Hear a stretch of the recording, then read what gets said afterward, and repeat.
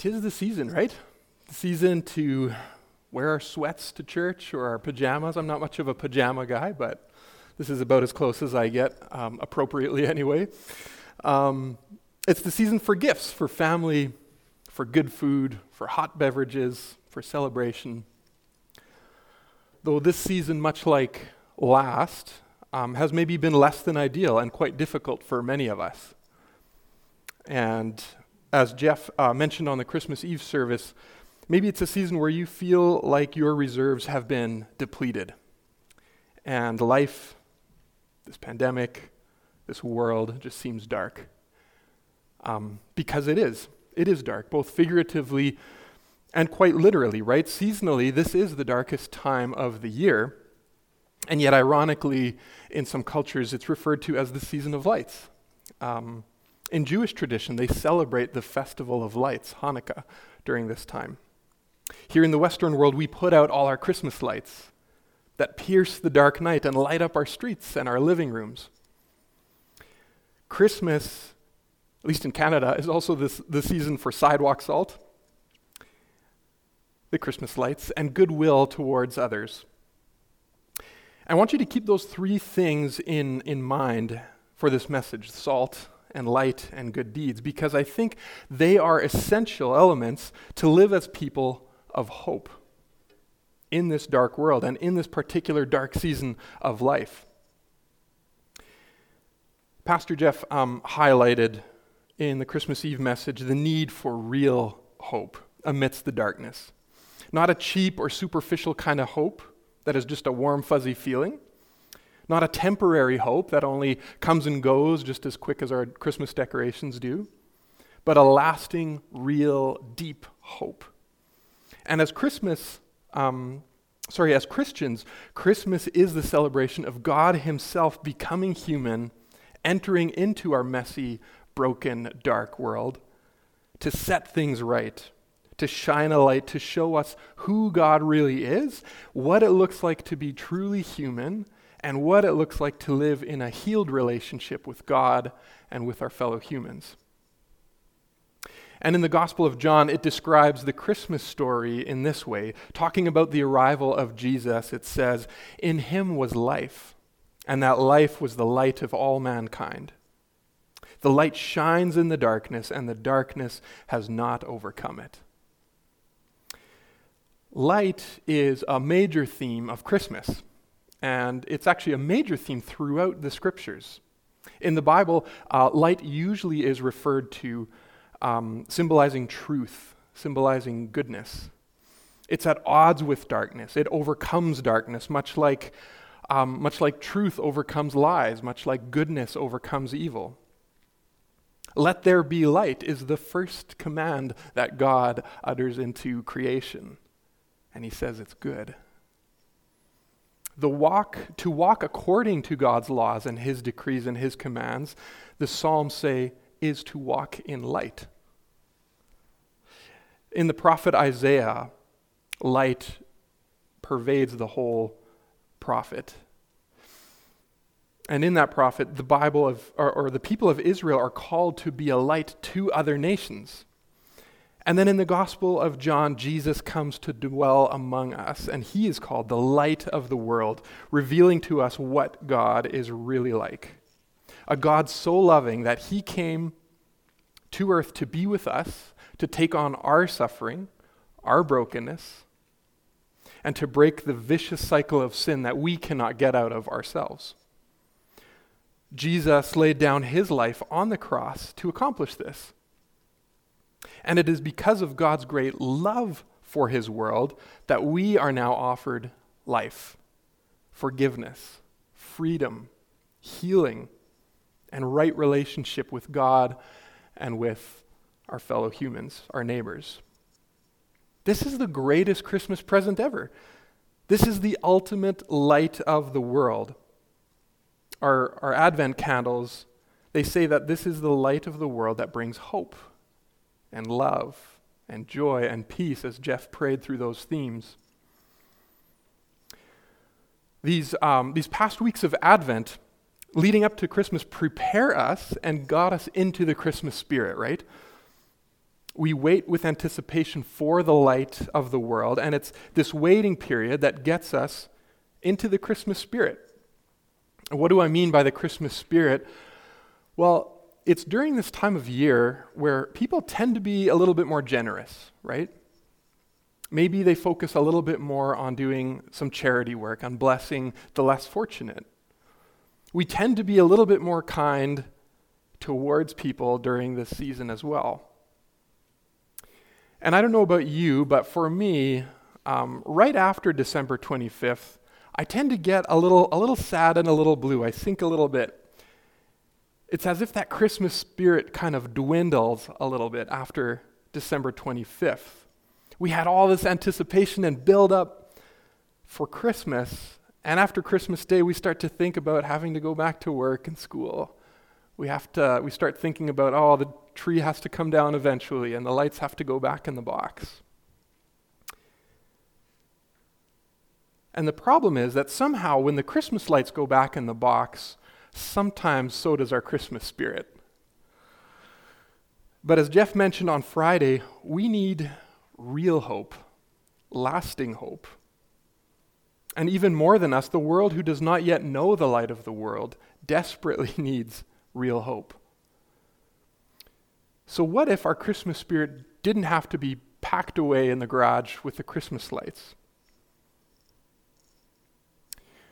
I know that we have to blow out the symbolic Advent candles and pack them up soon. But what if these wax candles are just a symbol, just a reminder that the churches around the world are meant to shine hope, love, joy, and peace into the world all year round? What if Jesus, the ultimate light of the world, says, that's exactly who we are as a Jesus community, as the church? The Gospel of John tells us that Jesus Christ, the Son of God, is the ultimate light of the world. But if we are people who are associated with the light of the world, what does that make us? Jesus actually tells us in the Gospel of Matthew, chapter 5, verses 13 to 16. If you have your Bibles, you can open them up there. It'll also be on the screen. The book of Matthew is the first book in the New Testament, and it's one of the 4 accounts of the life of Jesus that we have in the Bible. And in chapter 5, Jesus begins to preach his most famous sermon. It's believed that he preached it more than once, probably quite a lot throughout his ministry. It's called the Sermon on the Mount. And in it, he teaches people what it looks like when God is in charge. What it looks like for us to be citizens in God's kingdom. The crowds gathered, and out of the crowds, it says Jesus began teaching his disciples. These are disciples and the crowds in first century Palestine. They were not independent. They were not well off. They were under Roman oppression. In fact, these followers of Jesus had left everything to follow Jesus. And if you rewind to the beginning of chapter 5, Jesus says to these people, "You are blessed." These disciples come to Jesus, and he says this to them: "You are the salt of the earth. But if the salt loses its saltiness, how can it be made salty again? It's no longer good for anything except to be thrown out and trampled underfoot. You are the light of the world. A city built on a hill cannot be hidden. Neither do people light a lamp and put it under a bowl. Instead, they put it on its stand, and it gives light to everyone in the house. In the same way, let your light shine before others, that they may see your good deeds and glorify your Father in heaven." Remember those 3 things I mentioned at the beginning. It's the season for sidewalk salt, Christmas lights, and goodwill or good deeds toward all humankind. Jesus tells his followers that their new identity is, you are the salt of the earth. You are the light of the world, a city on a hill. Notice what he doesn't say. Jesus does not say, "Gee, guys, you guys are my followers. You ought to be the salt of the earth. He doesn't say that. Or you need to try harder to be the light of the world. See, because that's religion. Religion says you're not good enough, try harder. But Christianity is not religion in that sense. Jesus has a totally different starting point. He tells his followers, you already are the salt of the earth. You already are the light of the world. It has nothing to do with what you did or didn't do. You didn't earn it. But by your association with me, is what Jesus is saying, by your association with him, if you have placed your faith in him, following him however imperfectly we all do, guess what? This is who you are. Salt of the earth, light of the world. So let's look at those metaphors a little closer. What does salt do? It's Casual Sunday. Shout out a couple things. What does salt do? Adds flavor. Okay, flavor. Preserves. Kills bacteria. Yeah. Sidewalk salt keeps us from slipping and falling, right? It attracts wild game. Don't know if I have an application for that one right now, but I'm going to think about that one. Salt is distinct from anything around it, right? But it influences things for good. It's a seasoning that permeates food and makes it tastier. We don't have our Christmas dinner and be like, oh, that salt was delicious. We say, no, that turkey was delicious. The seasoning made it delicious. Does our presence and our influence permeate the culture that we're in and make it better? Does our influence bring out the best in our relationships, in our school, in our workplaces? Salt, somebody mentioned, is a preservative. Before the age of refrigeration and freezers, right, people would rub meat heavily with salt to keep it from decaying. And there are a lot of relationships in decay in this world, are there not? Relationships that are in decay because of division, because of sin, division over politics, maybe perspectives on health mandates, maybe division fueled by social media outlets that we follow. Any number of things decay and divide and corrupt relationships. As the Jesus community, do we preserve relationships that would otherwise decay because of division, because of differences? Salt is a healing agent, Carrie mentioned. Again, before the time of rubbing alcohol and peroxide, people used salt to put on wounds, and it can sting like crazy, but it cleans, it disinfects, it keeps a wound from getting worse, from getting infected. And as you think about the world we live in, there is a lot of woundedness, wounded relationships again, mental and physical health struggles that individuals experience, that we all experience. There's economic struggles, homelessness, all sorts of injustices in our spheres right here at home and in the broader community and in the world. As salt, Christians are healing agents in the world, quick to forgive, slow to anger, a people who are to love mercy, do justice, and walk humbly with our God, Micah 6:8. And in Canada, as I mentioned, we have another use for salt, which ironically is meant to be trampled underfoot. Don't get confused. I don't think that's what Jesus is saying when he says unsalty salt is useless. I don't think they had much use for sidewalk salt in first century Palestine. But sidewalk salt, right?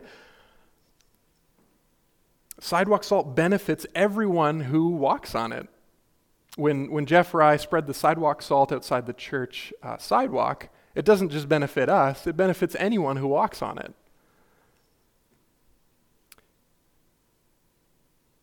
As Christians, when we spread our time, think about it as spreading salt, as we spread our time and our energy and our money, are they benefiting the common good? Are they benefiting our communities? The metaphor about salt is all about influence. The influence of salt is that it seasons, it preserves, it heals, and it benefits others. And according to Jesus, that is who we are, not who we should be or ought to be, but he says that's who you are. And then read that next bit, not as a religious condescension that says you need to perform better in order to be salt. Rather, it's reversed. Jesus says you are salt. In other words, your influence as a Jesus follower is distinctive, and it is good. Don't lose who you are. Don't lose that distinctiveness and that good influence by being corrupted by the world around you. Salt influences it. The darkness does not influence it, right? It's vice versa. The next identity marker Jesus gives is in verse 14. Jesus tells his disciples, "You are the light of the world, a city on a hill." I had a hard time with this verse because I thought immediately, I'm like, wait, doesn't that sound a little blasphemous? Like, after all, Jesus is the light of the world, so how can we be the light of the world? And Tim Mackey from the Bible Project, he traces this wonderfully through the Gospels and has a great explanation. He says, when Jesus was about to ascend into heaven after his resurrection, he told his disciples that it was better for him that he went and returned to his Father. They didn't understand it at the time. They were like, no, we don't want you to leave, Jesus. Like, you are our leader. You are our light. Why would you leave us? He says it's actually better that I go and be with my Father, because only then will the Father send his Holy Spirit. And you may ask, well, how is that better? See, Jesus was only one person who could only be at one place at a time. But after Jesus' death, resurrection, and ascension, God would now send his Holy Spirit to indwell each and every follower of Jesus. That is amazing. Think about that for a moment. The same Spirit that had the power to raise Jesus from the dead, that Spirit, that power, that light now indwells each and every Christian. Isn't that awesome? We are not God. Jesus is still the ultimate light of the world, but God gifts each and every believer his Holy Spirit. And that's why Jesus can say to his followers, it's going to be your turn now. You're the light of the world. Because you now carry Christ with you. What is light? Like salt, light is distinctive. It's noticeable. It stands out. A little light goes a long way.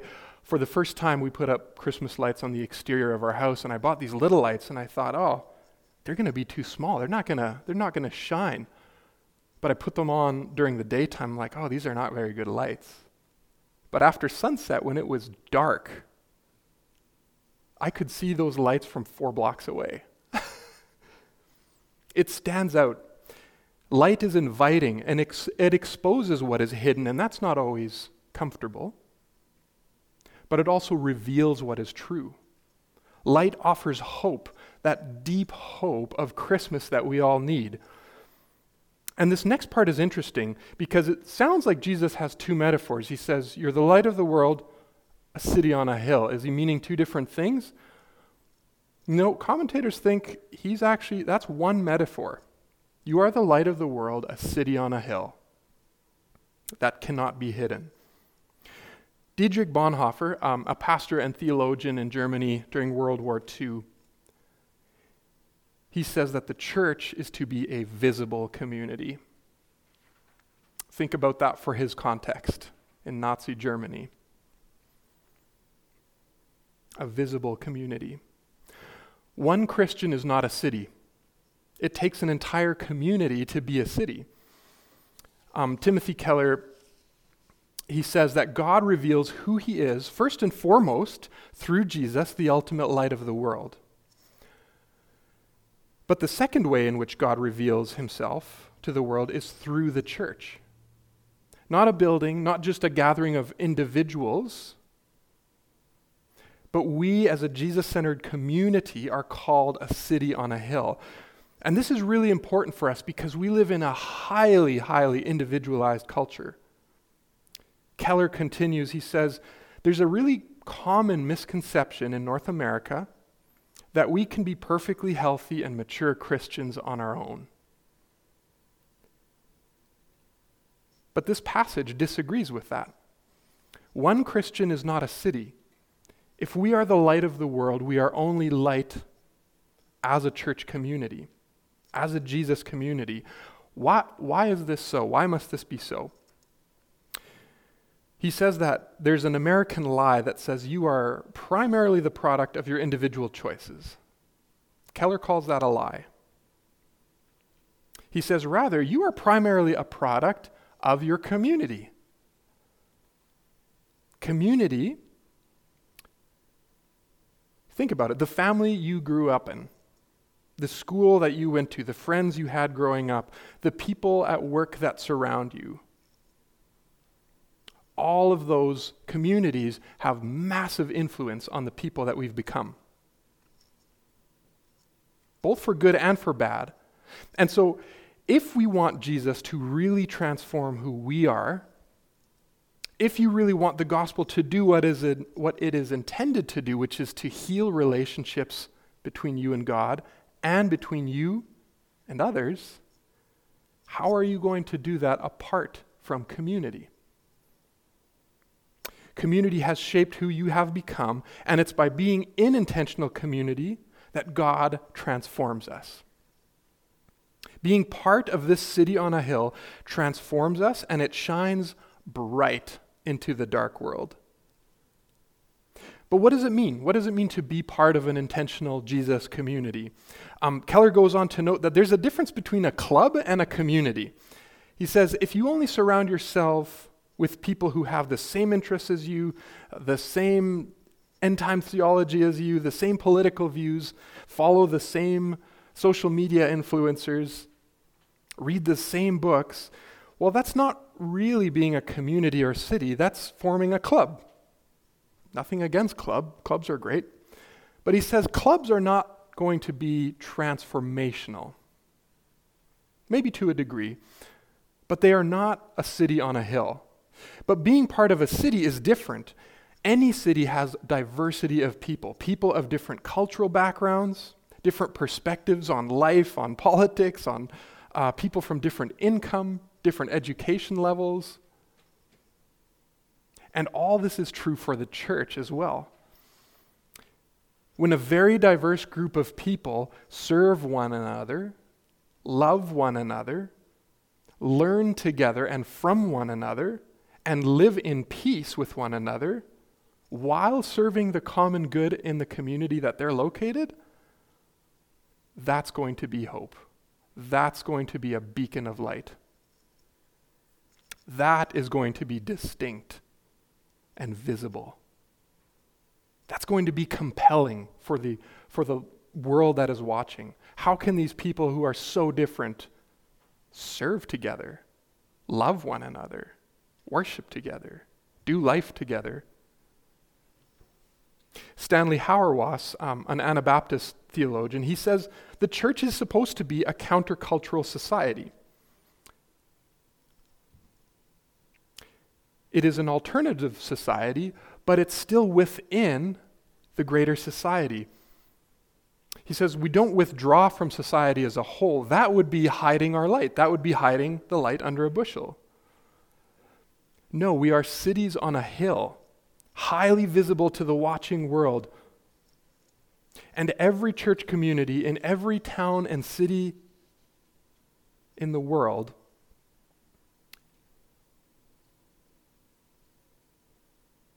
are like a city on a hill. We are like embassies of God's kingdom. We are people who are living as God's kingdom people, but within the kingdom of the world. We are people learning what it means, imperfectly, but learning what it means to live as a Jesus community, right smack dab in the middle of a dark world. And we can only do that when we rub shoulders with one another.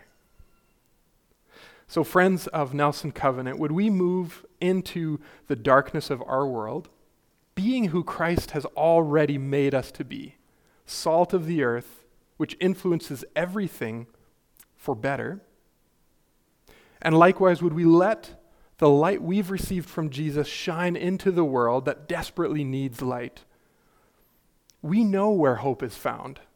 We have encountered the ultimate light of the world, and that light has now made us a city on a hill so that more people would find this deep, true hope that we have and that the world so desperately needs.